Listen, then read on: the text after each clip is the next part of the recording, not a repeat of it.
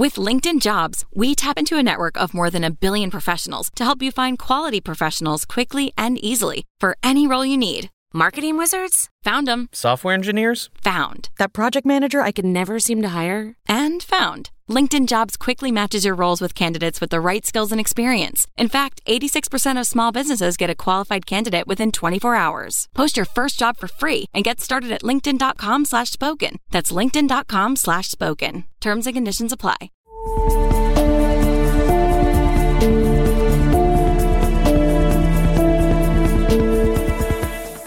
Light out, everybody. What's up, everybody? Welcome back to another episode of the Lights Out podcast. I'm your host, Josh. As always, I've got my brother and producer, Joel, here in the studio with me. And today, we've got a very interesting episode for you. We thought it was about time that we circled kind of back on our topics and talk about an alien abduction story. It's been a while since we've covered one of these, so I thought it's time to get back to the UFO phenomenon, aliens. The possibility of being abducted by extraterrestrials is just a wild one to really wrap your head around. So today we're going to be covering the Pascagoula alien abduction incident. This is a very interesting one that comes from the people that were actually abducted. This is where most of the information originates with many of these alien abduction stories. So that's where we got today's story from. But before we dive into that, I want to thank our sponsors for this episode, Raycon, HelloFresh, and American Giant. Also, guys, one way that you can help support the show, in addition to checking out our sponsors, is going to Apple Podcasts, making sure you're subscribed. Also going to Spotify, hit that follow. And then if you haven't checked us out on YouTube yet, we are definitely on YouTube. You can see the smoke that just blew across my face right now. So yeah, check us out on YouTube. Make sure you're subscribed to all the platforms that really help us out quite a bit. Also, we're on Twitter, Instagram, as at Lights Out Cast. Lights Out Cast. That's how you find us. But let's go ahead and just dive right into the Pascagoula alien abduction. Pascagoula, Mississippi, is a very small town. I mean, it's a little bit larger now, but it's at the very, very southern tip of Mississippi, right on the ocean. But it's actually got quite a big history. The name Pascagoula actually comes from the Native American word that means bread eater. And the Spanish explorers didn't even make it to the Pascagoula River until the 1540s. And it didn't actually become part of the United States until 1812. But like many small towns, not a lot happens. But that all changed on October 11th, 1973, when the most interesting thing, a part of the Pascagoula's history, took place. The residents that all lived along the Pascagoula River witnessed something so spectacular, yet unexplainable, that many of them didn't talk about it for decades to come. But there was one man that wouldn't stay quiet.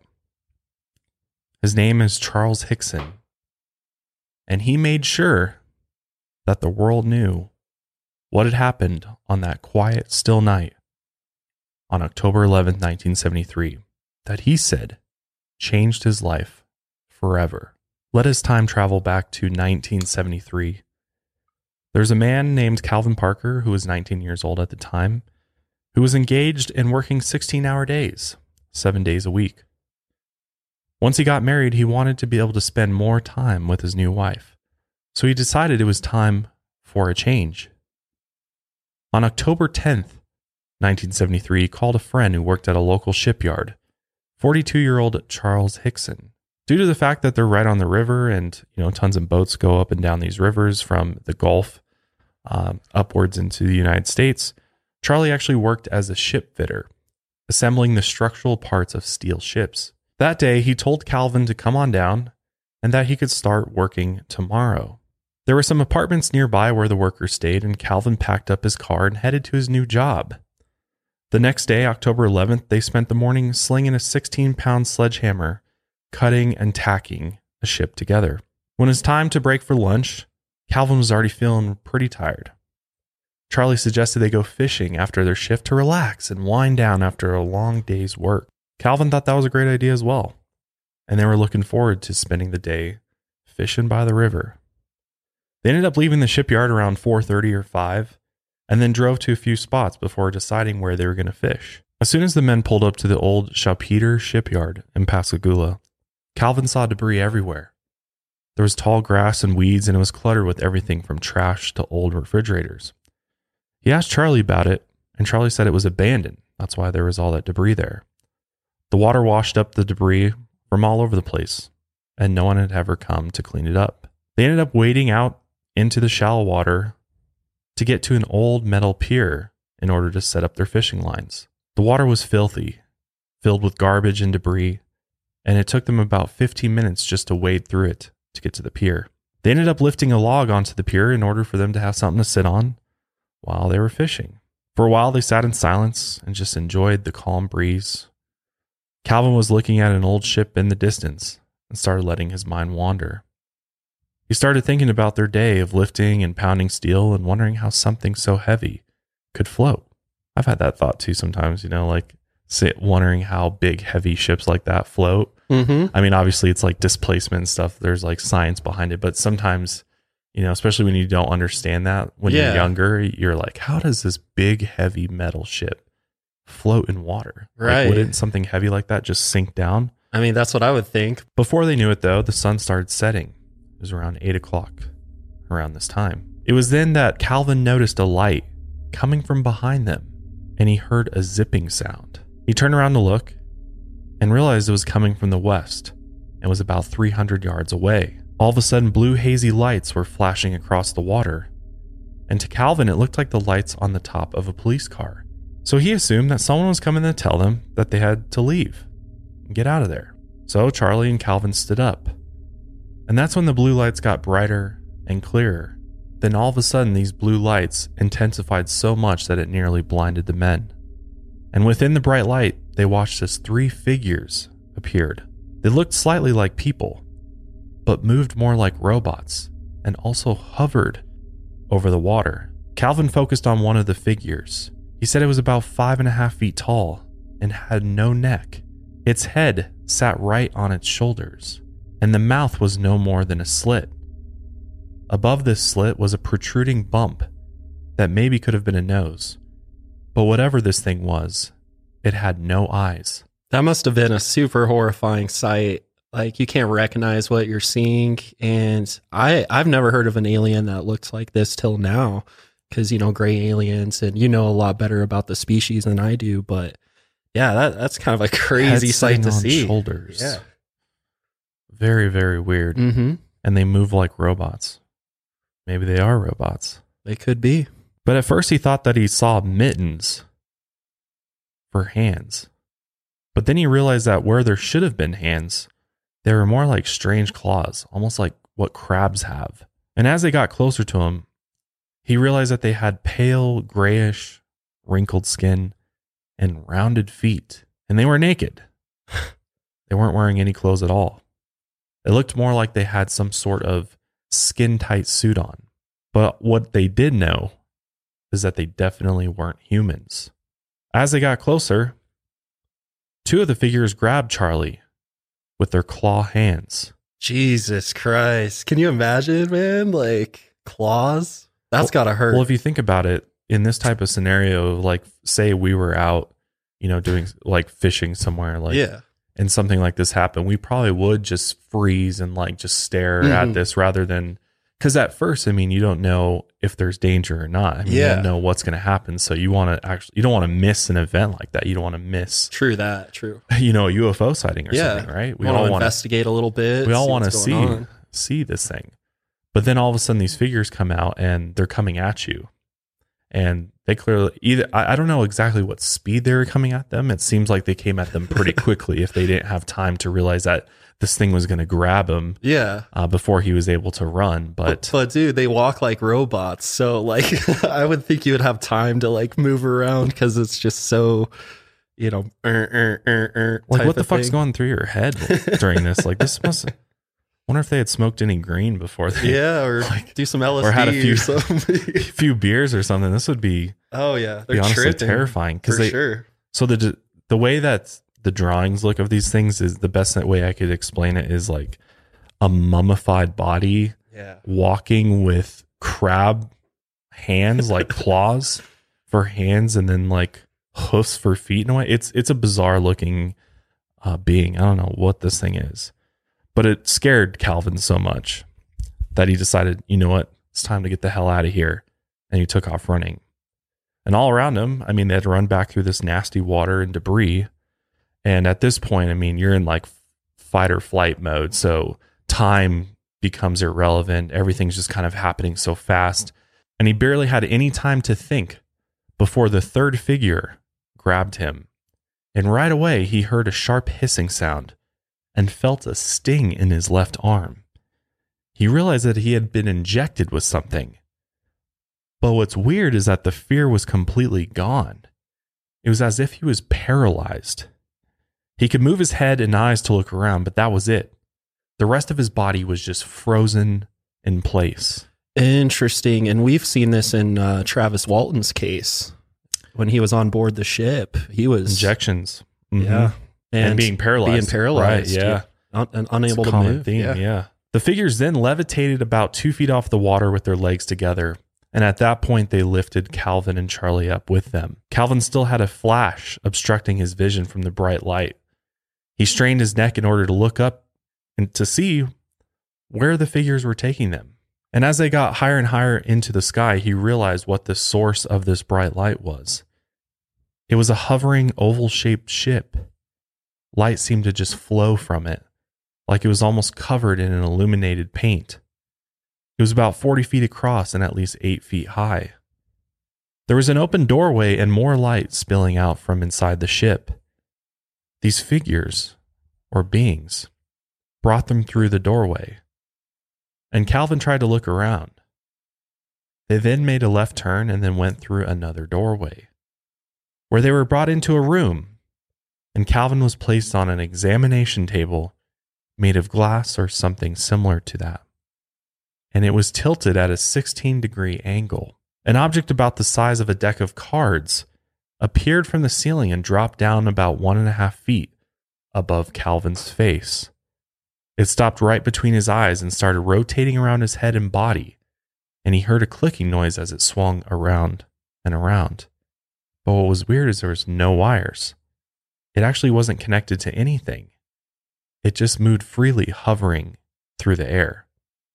And just as quickly as it appeared, this thing shot back up into the ceiling and disappeared.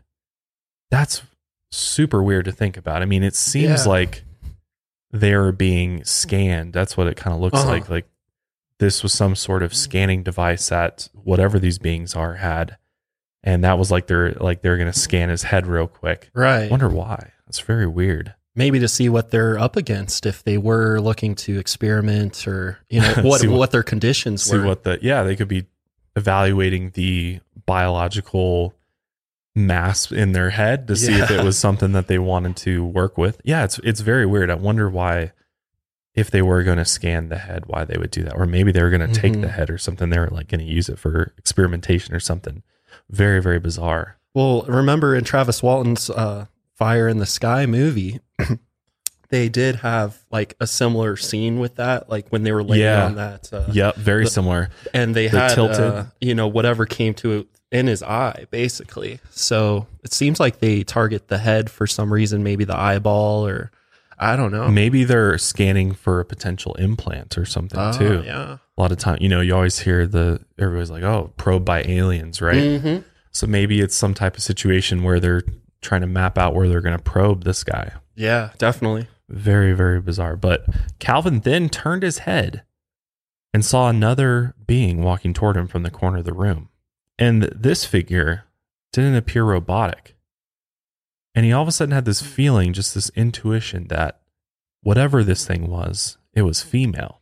So this female being came over to him and started standing over him. And it rolled his head from side to side, examining him. She had more distinguishable facial features than the robotic figures. She actually had ears just like his, 2 eyes and a nose and a mouth that never opened.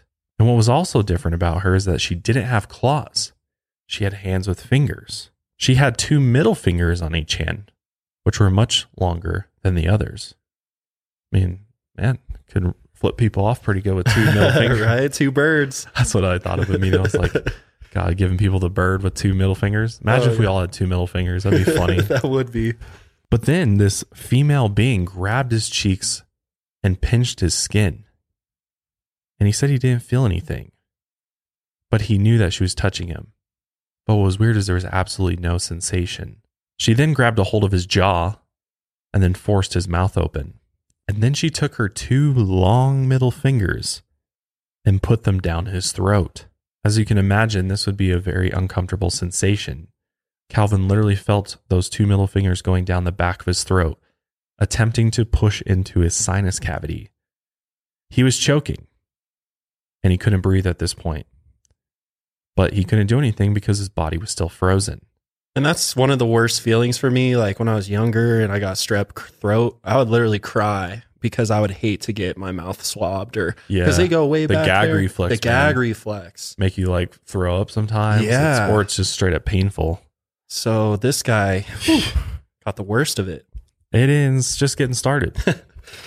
Because then his nose started bleeding, and all of a sudden she pulled her fingers out of his throat. She then spoke to him telepathically as he heard a woman's voice say, in English, "We're not going to harm you." And he knew it was her talking to him, but her mouth wasn't moving. And he was also very surprised that whatever this thing was, it spoke English. She then backed up against the wall and started making some strange noises. A mumbling sound came up from the bottom of her throat.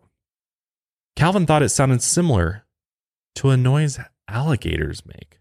Then, one of the robotic figures reappeared. With its mechanical arm and claw hand, it grabbed Calvin's arm and pulled it straight. Again, he heard the hissing sound and felt another injection. But again, immediately he felt calm and relaxed. Meanwhile, when Charlie arrived on the ship, he had a different experience. He felt completely helpless. He had no feelings whatsoever, and all that he could move was his eyes. He also wasn't on a table. He felt like he was floating, and there wasn't anything beneath him to support his weight. The room he was put into was very bright, but he didn't see any light fixtures, and he couldn't figure out what the color of anything was. A large round object that looked like an eye moved across his body, scanning him. It was suspended in midair, and the robotic figures shifted his body so it could scan him in all positions. While this was happening, Charlie never felt any pain, and he didn't believe the figures wanted to hurt him, but he was afraid they would take him away.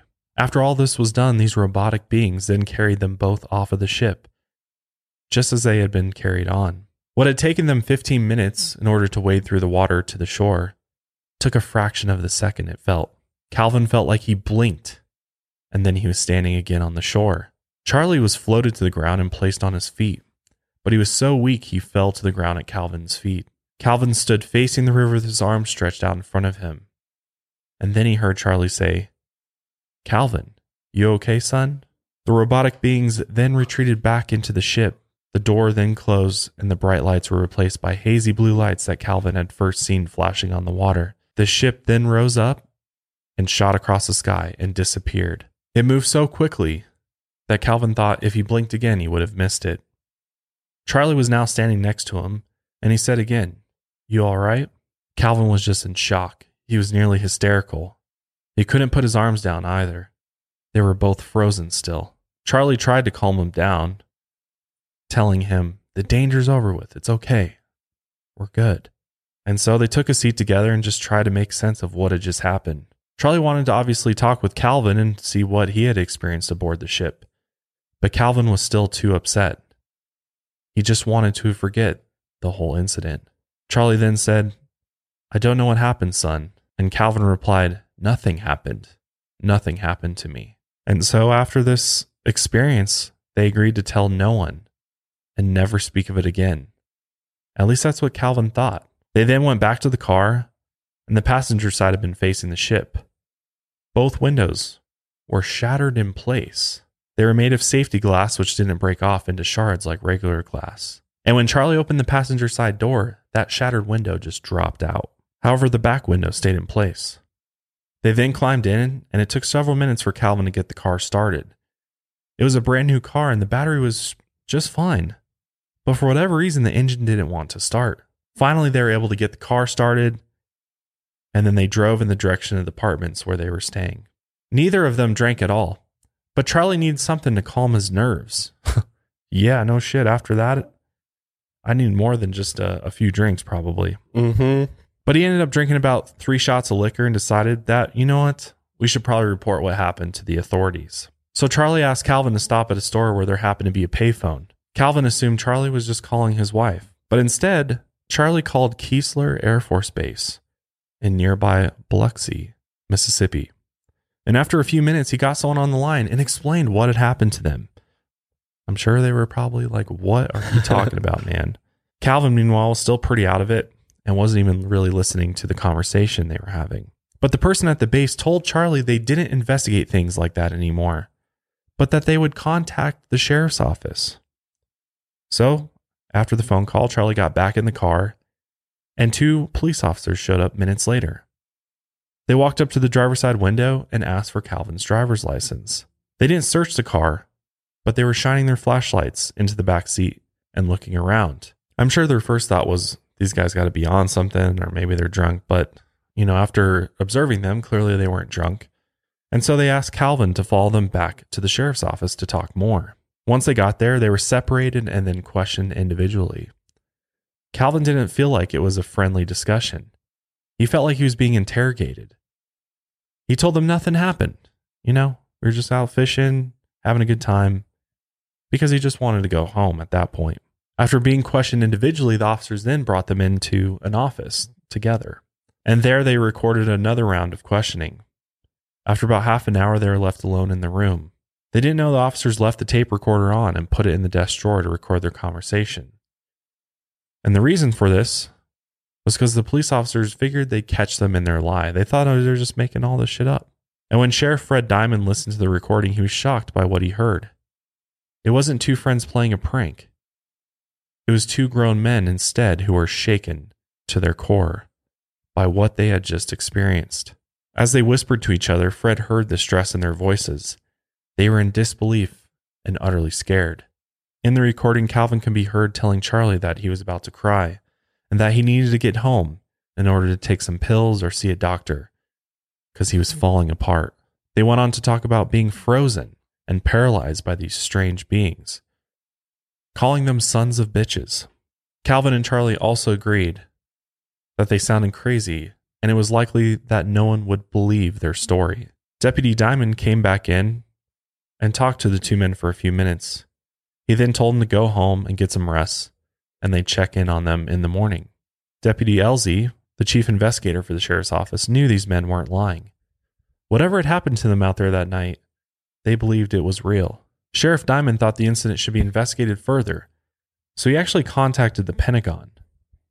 But Air Force officials told him they stopped investigating UFO reports in 1969, and he couldn't explain what happened to Calvin and Charlie that night.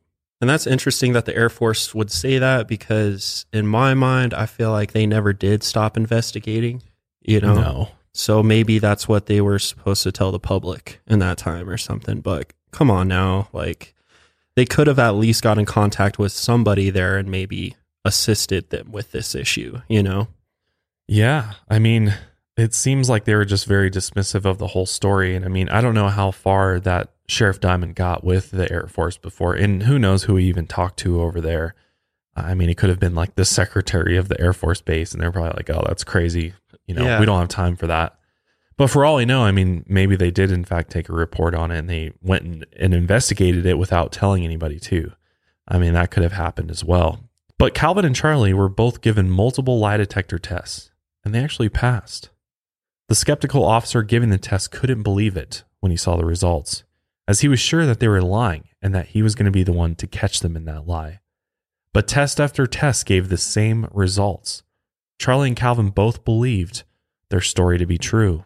And when they got back home that night, Calvin told Charlie he was worried they brought back a virus or were contaminated with radiation.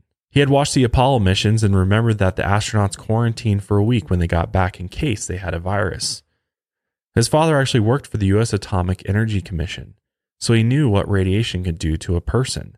I mean, it's a pretty smart observation. I mean, in many UFO stories, there's usually radiation involved. I mean, it's very possible that they could have been exposed to serious radiation aboard the ship. So that's a pretty smart analysis, honestly. And maybe in the water that they were fishing in too, because heavy sludge. That's true. There could have been some that environment, I feel like. That's a good point.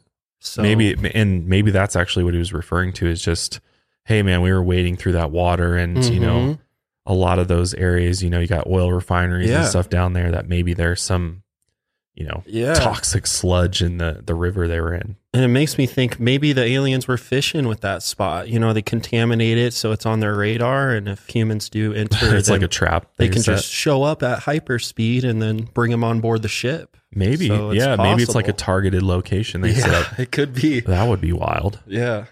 But once Calvin was home, he went to his room and immediately stripped off all of his clothes, and then he put them in a bag with his shoes and closed it tight. In the back of the bathtub was a gallon of bleach.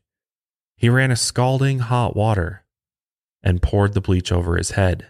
He scrubbed his skin and rubbed it in every inch of his body. Imagine taking a bleach shower, though. Who takes a bottle of bleach and like pours it over their head? Unless you're, I mean, if you're dumb and you don't realize that that's like damaging to your skin. How contaminating or that getting is? that in your eyes. Right. Or even in any area, you know, I feel like would just be painful. Burning, yeah. But I mean, it was pretty clear that he was very worried about some type of virus or something. I can only imagine itself. how paranoid he was after that. Like, so he's like, I'm going to get the most powerful disinfectant ever and have a bleach bath. Oh, man. And there's obviously way better things probably to choose from. Maybe start with soap and water. And if that doesn't do it, then go to bleach. He was seriously worried. I mean, he really thought there was something really nasty that he had to get off of him. So much so he was willing to like put himself in even more harm by bleaching himself. Wow. But then he took his bag of clothes out to the dumpster and just tossed it. He was very worried that whatever could have infected him may infect someone else, so he wasn't going to take any chances. Over the next couple of days, Calvin continued to have that flash of light in his vision, kind of just like probably like in your peripheral vision, maybe. I don't know, or just straight in the front of your eyes. That'd be crazy. But his eyes absolutely ached with pain and watered constantly. He tried to use some eye drops in order to soothe some of that pain, but nothing helped. The next day, him and Charlie went to work, and Calvin was determined to put the whole thing behind him. The media had already caught wind of the story, and everyone already knew. Charlie seemed to have no problem talking about what had happened to them. It was like his therapy. Talking helped him cope with his experience. Calvin, on the other hand, was very different. He couldn't face what had happened, and he didn't want to think about the assault from the female being or her putting her long middle fingers down his throat. When Calvin realized that now everyone knew what had happened to him, this made him absolutely sick to his stomach. He was mortified. He was called into the office later that day, and he was just completely breaking down. So much so that he fell onto his hands and knees in the parking lot and just started vomiting. In the week that followed, media outlets around the world reported on the alien abduction in Pascagoula, Mississippi. They printed drawings of the robot creatures in the spaceship, and soon this small shipbuilding town of Pascagoula became famous. Journalists, scientists, and UFO believers from all over the world traveled to the town in order to investigate. About a week after the incident, Charlie and Calvin were interviewed by the Mississippi press. Calvin had reluctantly agreed to join Charlie for the interview, but he told them he had passed out on the way into the ship. One of the only quotes Calvin would give seemed to go against his whole experience. He said, quote, "I want to emphasize to people, please don't shoot at these things. They don't mean us any harm. I believe if they came back, I could face them and try to communicate with them." But after he said that quote, when asked about the incident, Calvin just started telling people he didn't remember a thing. On the other hand, Charlie leaned into this newfound fame, and for the next several decades, he gave interviews and lectures about his alien abduction. And in order to make this a little bit more real for y'all, we're going to go ahead and put like a little montage of clips of Charlie talking about his experience. But it seemed to me when they came out that doorway, or that opening or whatever it was, then just almost instantly they were right there on us. And their arms, they had arms, and I saw the arms moving here and in the shoulders, but they had weld. I mean, their fingers were weld, and then they had something like a thumb, and they were like this. Well, one on this arm like this, and on the other one, you know, they had my other arm like that. And I just seemed to lift up to the same height they were off the ground, and we just moved into the craft. Now inside, how did they lay you out? Do you remember how it happened? Yes. I didn't see any tables or chairs or anything in there. I'm not saying there wasn't in there because the light was almost blinding, but I didn't see any. And when they carried me inside, they seemed to just lean me back, you know. And this eye, well, I keep referring to it as an eye, and it moved up in front of me about this close. And it started right at my eyes, looking me right in the eye. And it hesitated there for a few seconds, and it just started moving over my entire body.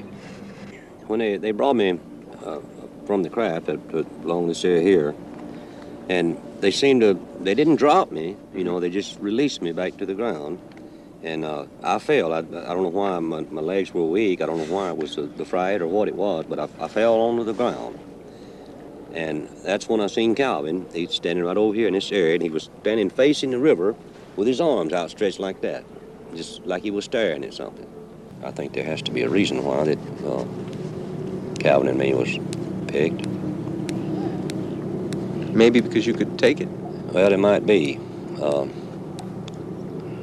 I don't know. I think that they know more of what's going on down here on this earth than we think. And I don't know, they might have been, you might say, looking for somebody that could, you might say, hold up under the strain and convince people that there is another world and there's some kind of life on that world. In addition to doing interviews with the news, Charlie went on to speak at UFO conventions, and he also appeared on TV shows. He also went on to talk about other alien encounters and eventually self-published a book of his experiences called UFO Contact at Pascagoula. That's interesting. Other alien encounters, and it makes me think about what we were talking about earlier, that when they bring any human on board, they like tag them, right? So that they can always come back and revisit them. So I wonder in his case, they kept coming back or something. Maybe, or from a skeptic's perspective, you might say this was a money grab. You know, he got that fame, that clout. Yeah, and he realized the more he can add to it, capitalize on this, you know, and I'm getting paid to speak at UFO conventions. Yeah. I can make money off this book.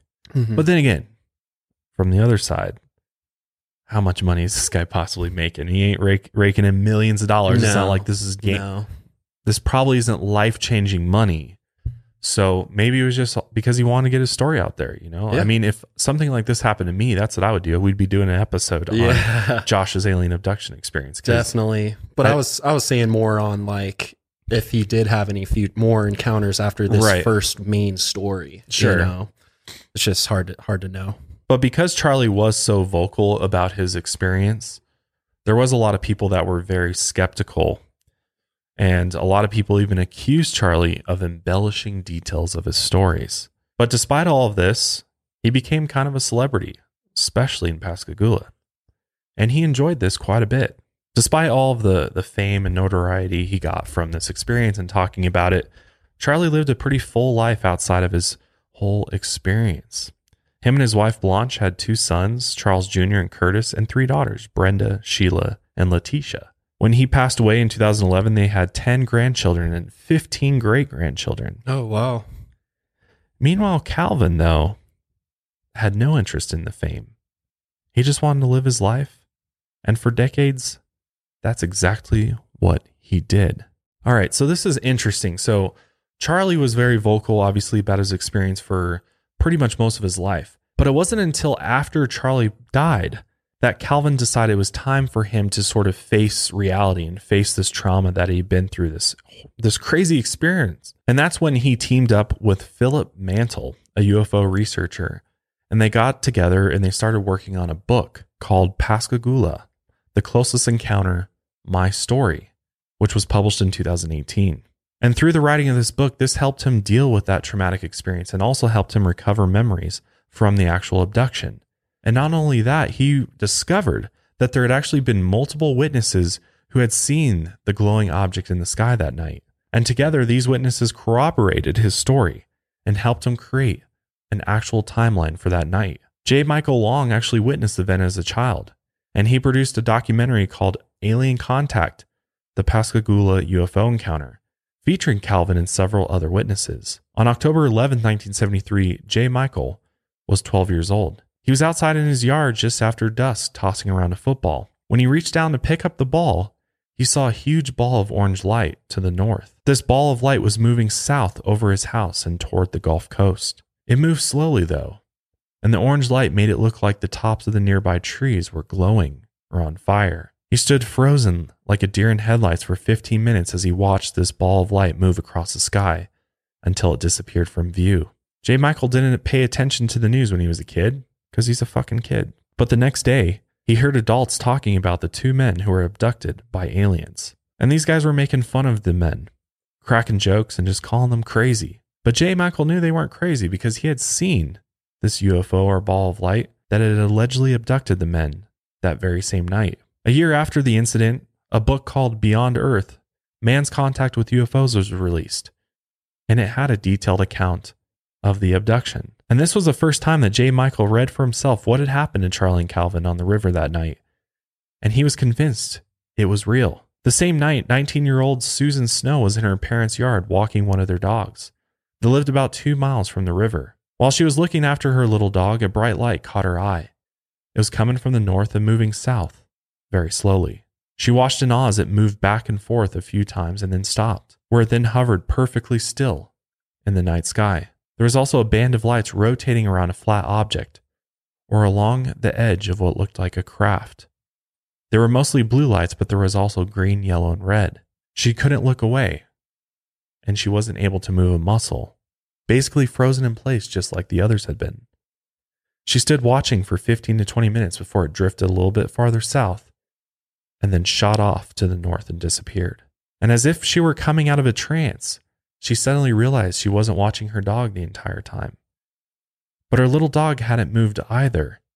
It was actually sitting in the same spot in the yard. It's almost like this thing, this craft, as it moved overhead, it almost like froze time in place.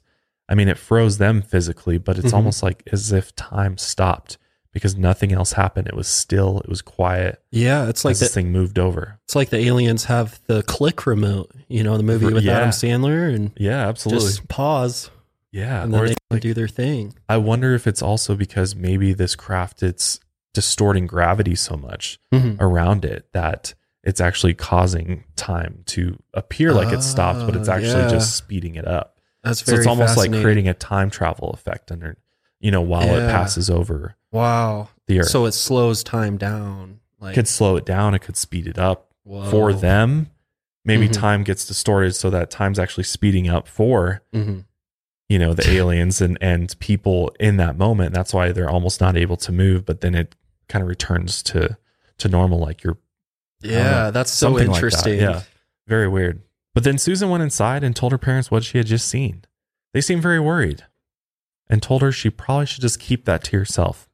I always love hearing that, you know, people tell their parents something extraordinary and then their parents are just like, yeah, just keep that to yourself. Yeah. Like, probably shouldn't tell anybody about that. They might think you're insane or crazy. They're just worried about their image. Like, come on, that's pretty shallow. But the next day she watched Calvin and Charlie's story on the local news. And at that point, she realized she had seen the same craft that had abducted them, as it had gone off in the exact same direction. But still, she knew no one would ever believe her. So for many years, she kept that shit to herself. So if you remember, J. Michael reported seeing a craft that was glowing orange. And later on in life, Jennifer actually told Susan that maybe this was because this craft had just moved through the Earth's atmosphere. Susan, though, remembers not seeing orange lights, but seeing mostly blue lights with a few other colors. And Charlie and Calvin reported only seeing blue lights as well. So maybe the lights were different colors depending on what the craft was doing, Or maybe when it traveled, it was multicolored and then blue when it was hovering. Maybe it had something to do with the craft's actual movement. But another witness was a crane operator named Louis Lee, and he was working on the opposite side of the river from Calvin and Charlie that night. From his crane, he saw a strange object hovering over the river. It was unlike anything he had ever seen. He reported that it was an egg-shaped craft with blue and white lights, and there was a silver glow all around it. On the bottom, he thought he saw a clear plastic base that he could see right through, even though it was dark out. The lights reminded him of how a welding arc might look from a distance. Blue light with silver rays glowing around it.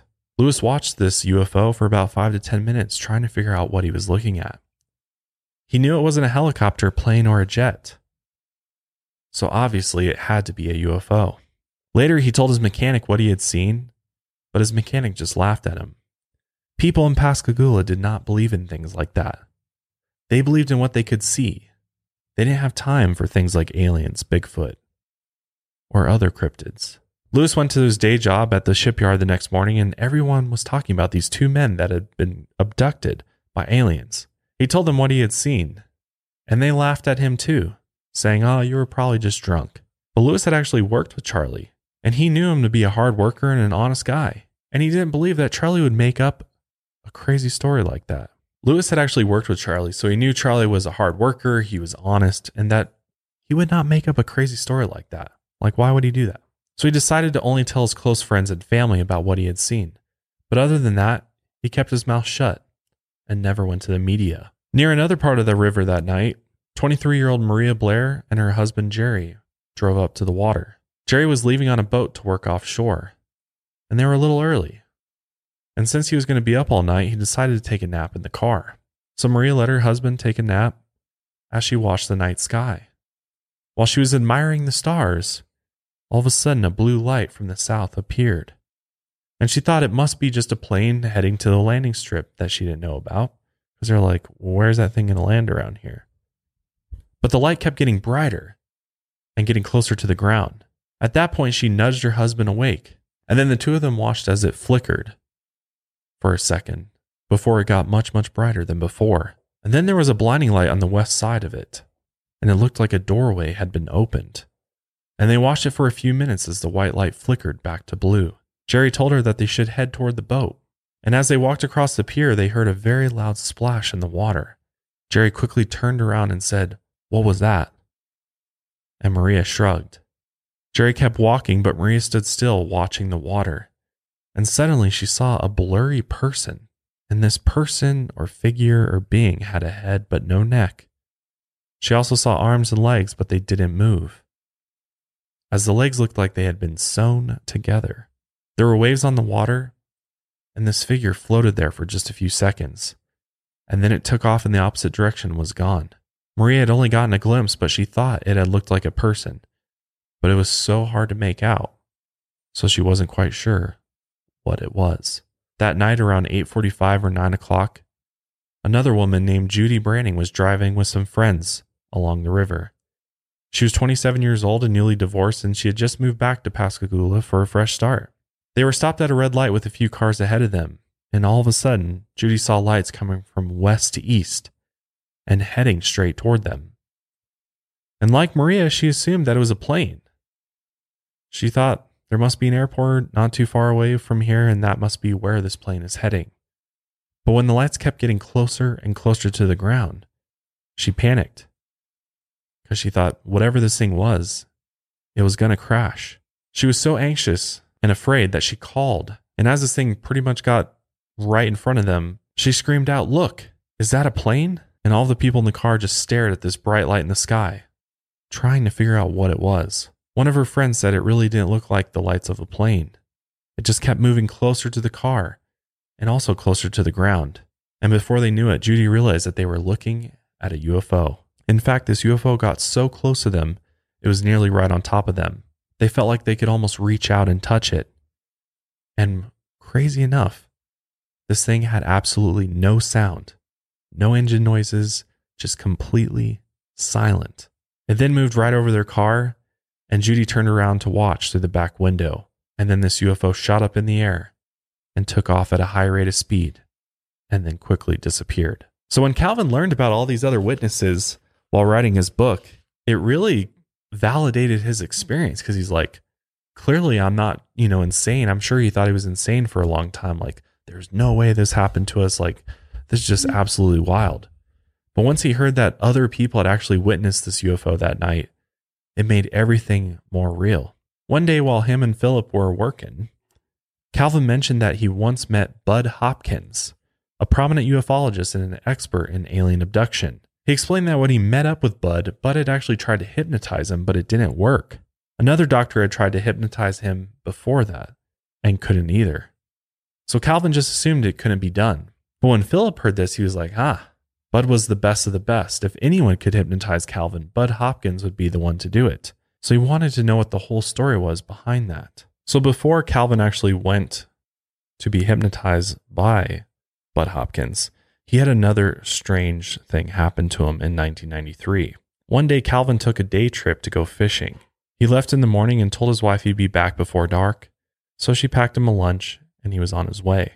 He got to his fishing spot around 11 a.m. and decided to eat lunch before he started fishing. From the moment he finished eating his lunch, all of a sudden it was night. And he was sitting in the exact same spot he was just a few seconds ago. And he thought, at first, it must have just gotten dark. But what was also weird was that his shirt was drenched in blood. And there was also a freshly caught fish in his cooler. And he had no recollection of what had just happened during that time period. When he got back to the truck, he saw that it was actually 3 a.m. And the last thing that he remembered was having lunch at 11 a.m. And there was also a note on his truck that said, "Babe, I'm going to call the Coast Guard. Where are you?" And he had no idea how he was going to explain what had happened to him to his wife. The next day, he talked to a friend and told him what had happened. He said he lost hours and hours of time, and he had no recollection of what he had done in between. He also told his friend about the blood on his shirt and the fish in the cooler. And that was when his friend told him that he knew a man who had written a book on lost time. Again, suggesting that Calvin go and talk to Bud Hopkins. And luckily for Calvin, Bud Hopkins happened to be at a conference in nearby Tampa. Desperate at this point for answers, Calvin decided maybe it is a good idea to go see this Bud Hopkins fella. But he said that he didn't want to actually talk to him, so he brought a friend with him as well. And when they got there, his friend went in to talk to Bud. Bud was actually about to go on stage, and he told them to wait in his room. He said he'd be there as soon as he could, and he wanted to make sure that Calvin didn't leave because he wanted to speak with him. After his lecture, Bud came in to talk to Calvin, and after they chatted for a little bit, Bud was like, "Yo, man, I want to hypnotize you." Calvin told him that another doctor had tried to do that already and it didn't work. But Bud insisted. And again, Calvin said, "No, I'm not going to do it." But then Bud turned on his tape recorder and began a hypnotic regression session anyway. And as far as Calvin knew, the hypnotism hadn't worked. But Philip remembered that Bud Hopkins always taped his sessions, and he managed to get a hold of a copy of that tape. And when Calvin listened to it, he was absolutely shocked. The hypnotism had worked, unlike what he had thought. And as he listened, the memories started to flood back. The first thing that Bud Hopkins did was he took Calvin back to 1973. He remembered everything, even the smallest details. He described a car that was parked nearby and knew its tag number. Later, Calvin hunted down that car and found the woman it had belonged to. Her husband had died and she was in a nursing home with Alzheimer's. And she remembered a few things but made Calvin promise to keep her anonymous. Bud then switched gears and brought Calvin back to the recent fishing trip where he'd experienced the lost time phenomenon. Calvin described the experience in great detail, and it was very disturbing and very vivid. He said the figures or beings that had abducted him before came back to get him again, and they brought him back onto the ship a second time. And again, this is in 1993, so quite a bit later on in life. He said he was put in a room where balls of electricity were bouncing around. He had to do duck and weave in order to keep them from hitting him. He also saw a strange mirror filled with faces, and these faces were trapped inside. Then a female figure came into the room, and while hypnotized, he said, "I know her. She's here to kill me this time." He then described her ears looking just like his, and that she had bluish green hair. And just like last time, She slid her long middle fingers inside his throat. And this time, he was angry. He was tired of being bullied by this female being. Calvin said he started struggling, and so he pulled her fingers out of his throat as he was bleeding. And he actually started choking her and then slammed her head against a mirror, and apparently a black oozing liquid dripped from her ear. He said it looked like blood. Her black blood was mixed with his red and got all over his shirt. So that's what he claims was on his shirt after that fishing trip in '93. At this point, he knew she was pissed and was injured, and he believed he had a tracker in his throat, as that is what she was actually trying to get out of him. At that point, he wanted to jump out of the ship and take her with him, as he was ready to die to prove a point, and he felt like he had been wronged. One of the robotic figures came into the room. It was big and strong and could easily handle him. And again, he felt a sting in his arm, and he was completely paralyzed.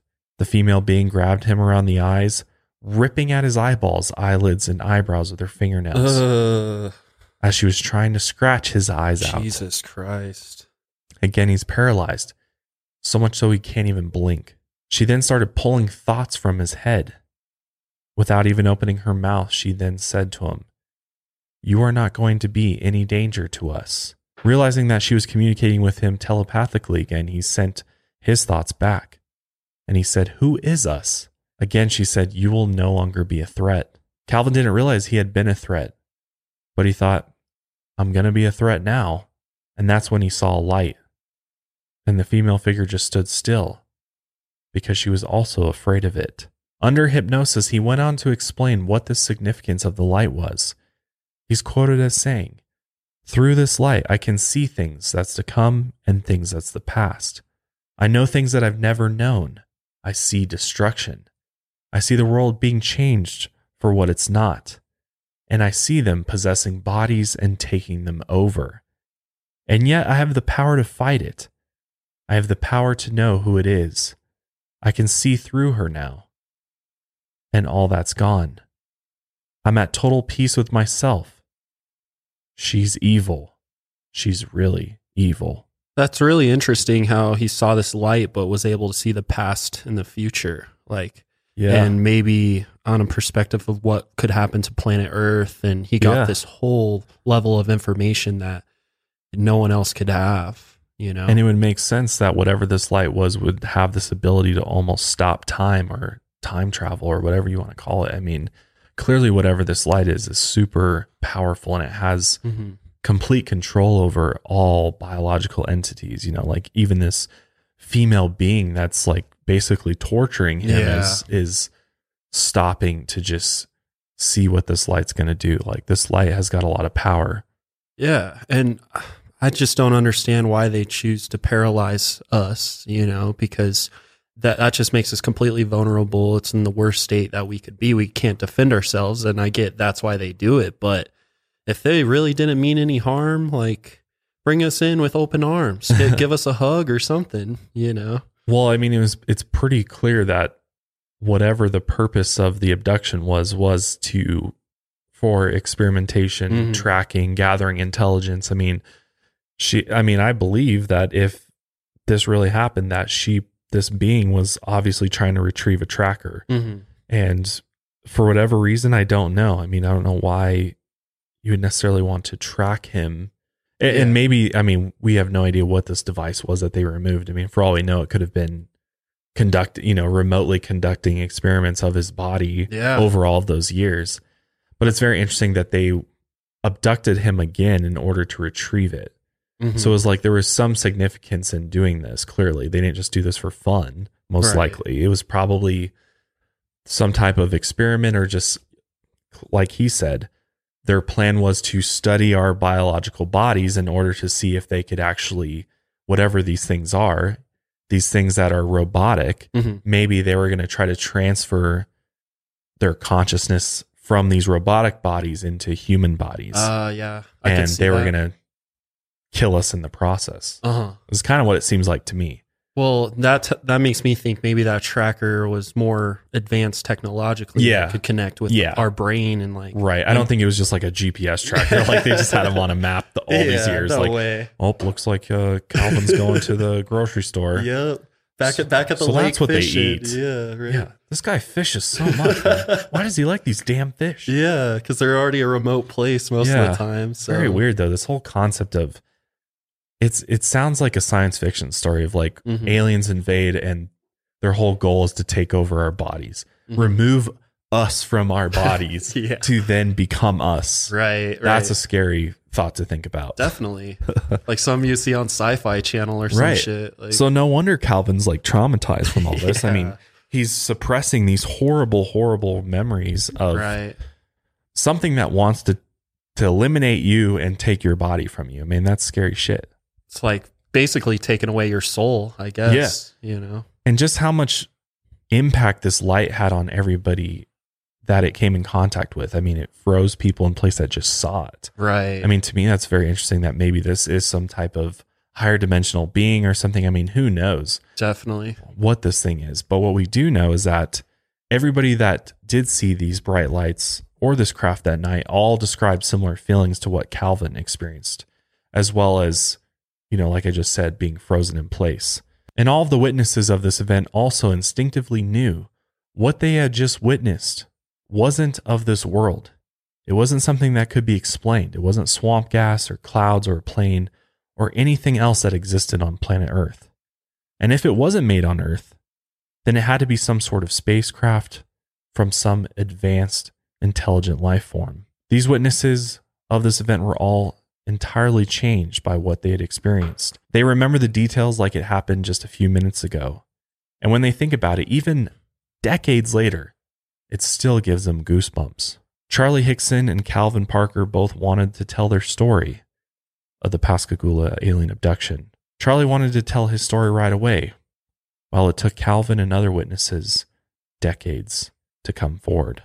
So who knows how many people are out there that actually saw this? I mean, I'm sure there's even more people that just don't remember this event, but maybe one day they'll come forward, and maybe one day we'll know more about what really happened on the Pascagoula River that night in 1973.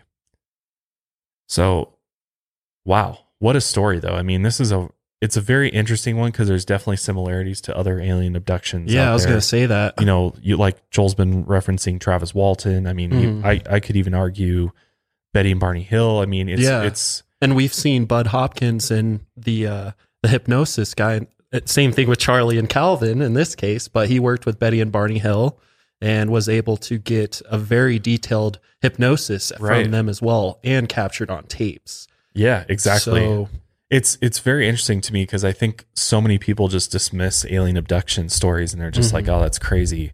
Just like people have dismissed aliens or UFOs for so long. And now like just in the public, I mean, so many more people are like, I believe in aliens. I believe they exist. I mean, our own government is telling us that they've been studying UFOs for years and years and years. And there's all this data out there on that. So to me, this is all very real. This is a very real story. I mean, I think that obviously there might be details that don't add up. There might be things that are embellished to make it sound. I mean, if you got a story, I mean, we're all guilty of this to some extent of like, when you've got a story about something you're trying to tell your friends or tell people, you always kind of like throw a little bit of like, you know, sprinkle a little bit on top to make it a little bit more interesting. Yeah, exactly. So I know I've done that before just to make it a little bit more interesting to tell. Juicy, you know, or that I think it's just also just like psychologically how our minds work. We just, we try to remember it the best we can, but we always throw, you know, a little bit in there based on how we feel about the situation, right? Yeah, exactly. Like how we feel about it, whether it's a good memory or a negative memory, I think it really affects how we tell the story. So it's very possible that maybe some of the negativity around this particular event was kind of embellished because it was so impactful on Charlie and Calvin. Right. And it had multiple witnesses and all of their stories were very detailed. They all had their own unique story. Yeah. So that was getting me to more like believing it too, you know, but I am on the fence because I am skeptical with certain points in this, but It seems more true to me than false for me. So that's, yeah, I mean, it's just like, why lie about it? Why? Yeah. And again, like Calvin didn't even come forward about this till way, way later. So, you know, people always say fame, money, and attention is what people want, but I just don't really see that in this case. But here's an interesting theory for you.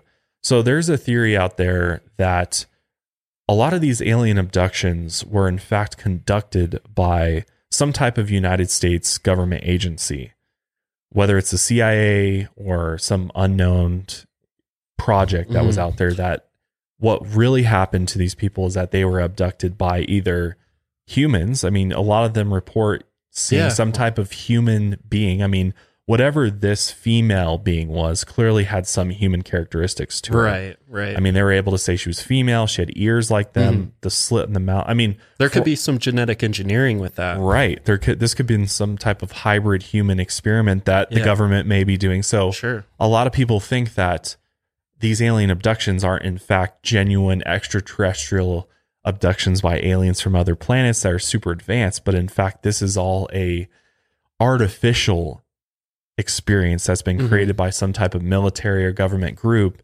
that's abducting humans in order to do genetic testing, to do, you know, these secret programs where there are crossing DNA with either some type of extraterrestrial life or even just animals or whatever else. And perhaps they're doing this to create the whole narrative of alien abductions and making us want to think that is in fact what's happening. It's all a psychological thing. They want us to believe that, oh yeah, it's space aliens that are actually abducting us, when in fact that's just the cover story for what's really happening behind the scenes. And there's literally government scientists that are like actually pulling the strings behind these alien abduction encounters. So governments, are you saying like the governments here on planet Earth? Yes. Yes. Okay. I'm talking about United States government agents. I'm talking about like rogue projects of the CIA, the Department of Defense. I mean, we know that there's black projects that are unacknowledged. I mean, if anybody's ever seen the Unacknowledged documentary on Netflix, highly recommend it, by the way. Oh yeah. It will kind of open you up to this whole world and idea that our military is given. I mean, if you look at our budget for our government, the amount of money that goes to the Department of Defense, the Pentagon, is astronomical. Billions, right? And we're not even in, we're not even like in a huge war. Yeah. You know, we're obviously fighting little fights around the world, but the amount of money being poured into it is the same that you would need, or more than you would need to fight an actual war. So where is all this money going to? And a lot of people believe there's all of these projects that are top secret. I mean, even higher clearance levels in the president to generals. I mean, this is completely on the down low that are going on, that are doing projects like these where they're alien abducting people. They're creating biological life forms that appear to be aliens to us, but are in fact made by humans. Interesting. But I would think it would still require some kind of genetic engineering with species outside of this planet, right? Right. Could be. And that's what they could be doing, is they're creating hybrid human alien beings. I mean, this is way after Roswell, and if you know the whole Roswell story, I haven't heard of it. All of it. Yeah, so they recovered bodies from the crash. They basically recovered. That rings a bell. That's like didn't they have pictures of that too? Of some? Well, there's like hoaxed ones out there of like alien autopsy and stuff. But the word on the street is that the government recovered alien bodies from other star systems from that crash, the Roswell crash. Oh, wow. Or crashes, depending on who you talk to. And therefore, over the years, the government and military have back engineered the technology of the craft to create their own versions of flying saucers or anti-gravity craft that can move, that've got lights just like the ones we just talked about. And not only that, they had these life forms that likely didn't live that long after the crash, but they were able to use the DNA from them in order to experiment, and therefore might be able to create these hybrid alien human beings. That's fucking believable. And that is what all of these alien abduction stories are, is actually like experiments by these top secret projects. Yeah. That appear to us as like alien and extraterrestrial, and yet it could be all man-made. So that's just one. That's just a theory that's makes me want to explore that one more, though. Yeah, that's interesting. You can go down the rabbit hole with the whole alien story. I bet. Or alien experimentation and all that. But I just want to throw that out there because I think the more I've researched alien abductions, the more I start believing that I think it's highly unlikely that these are just I find it very hard to believe that aliens from other parts of space, I mean, especially if we're talking about extraterrestrials from another galaxy or another corner of the universe, are going to come all the way here to just probe us and do these really rough abduction stories where like they really don't have the ability to completely erase our mind from that. They don't have the ability to make this a seamless abduction. Like it seems like too man-made, you know what I mean? It's got this man-made feel to it because it's like, oh, I'm awake, I'm floating up to the ship, I'm being laid on an examination table. Really? They need a table to put you on to probe you? If you can travel from some other part of space, you would have the technology or the know-how to do this completely wirelessly or seamlessly. Where a little human being would never know what hit them. Right. Don't you think that? Yeah. Like, it seems very unlikely to me that these alien abductions are in fact advanced aliens from other planets. Yeah. I think there's a real possibility these are hybrid aliens or beings that are genetically created by humans in order to conduct and create this counterintelligence around the whole UFO alien thing so that everybody thinks this is a giant joke. It's all fun and games because it's just aliens, space aliens. But in reality, it's covering up the real story of what's happening with aliens and UFOs. Which kind of makes sense why they'll release some things out to the public. Right. You know, it's all calculated. It's all with purpose. Yeah. You know, nothing is face value in this topic. And the more I've dug into it, the more I've realized that we really don't know shit. We don't really know the truth about UFOs. We don't really know the truth about aliens. For all we know, everything that we've experienced that they're releasing to us is all made by them, by these groups, these government groups or military groups. They could just be putting on a show. Yeah. And just, feeding our minds with this so that that's what we think, when in reality, what's really happening is a complete mystery to us. And that's how they'd want to keep it if there was something absolutely insane going on. So I'll leave you with that thought, though. That's a good way to leave this off. But obviously, there's actually a movie on this event, and we'll link it for you guys if you want to watch some of the interviews as well. We'll leave some links and sources for you if you want to learn more about the Pascagoula alien abduction story. But with that, that is where we'll end today's episode of the Lights Out podcast. Hopefully you found the story interesting. Hopefully you learned something. But until next time, guys, lights out, everybody.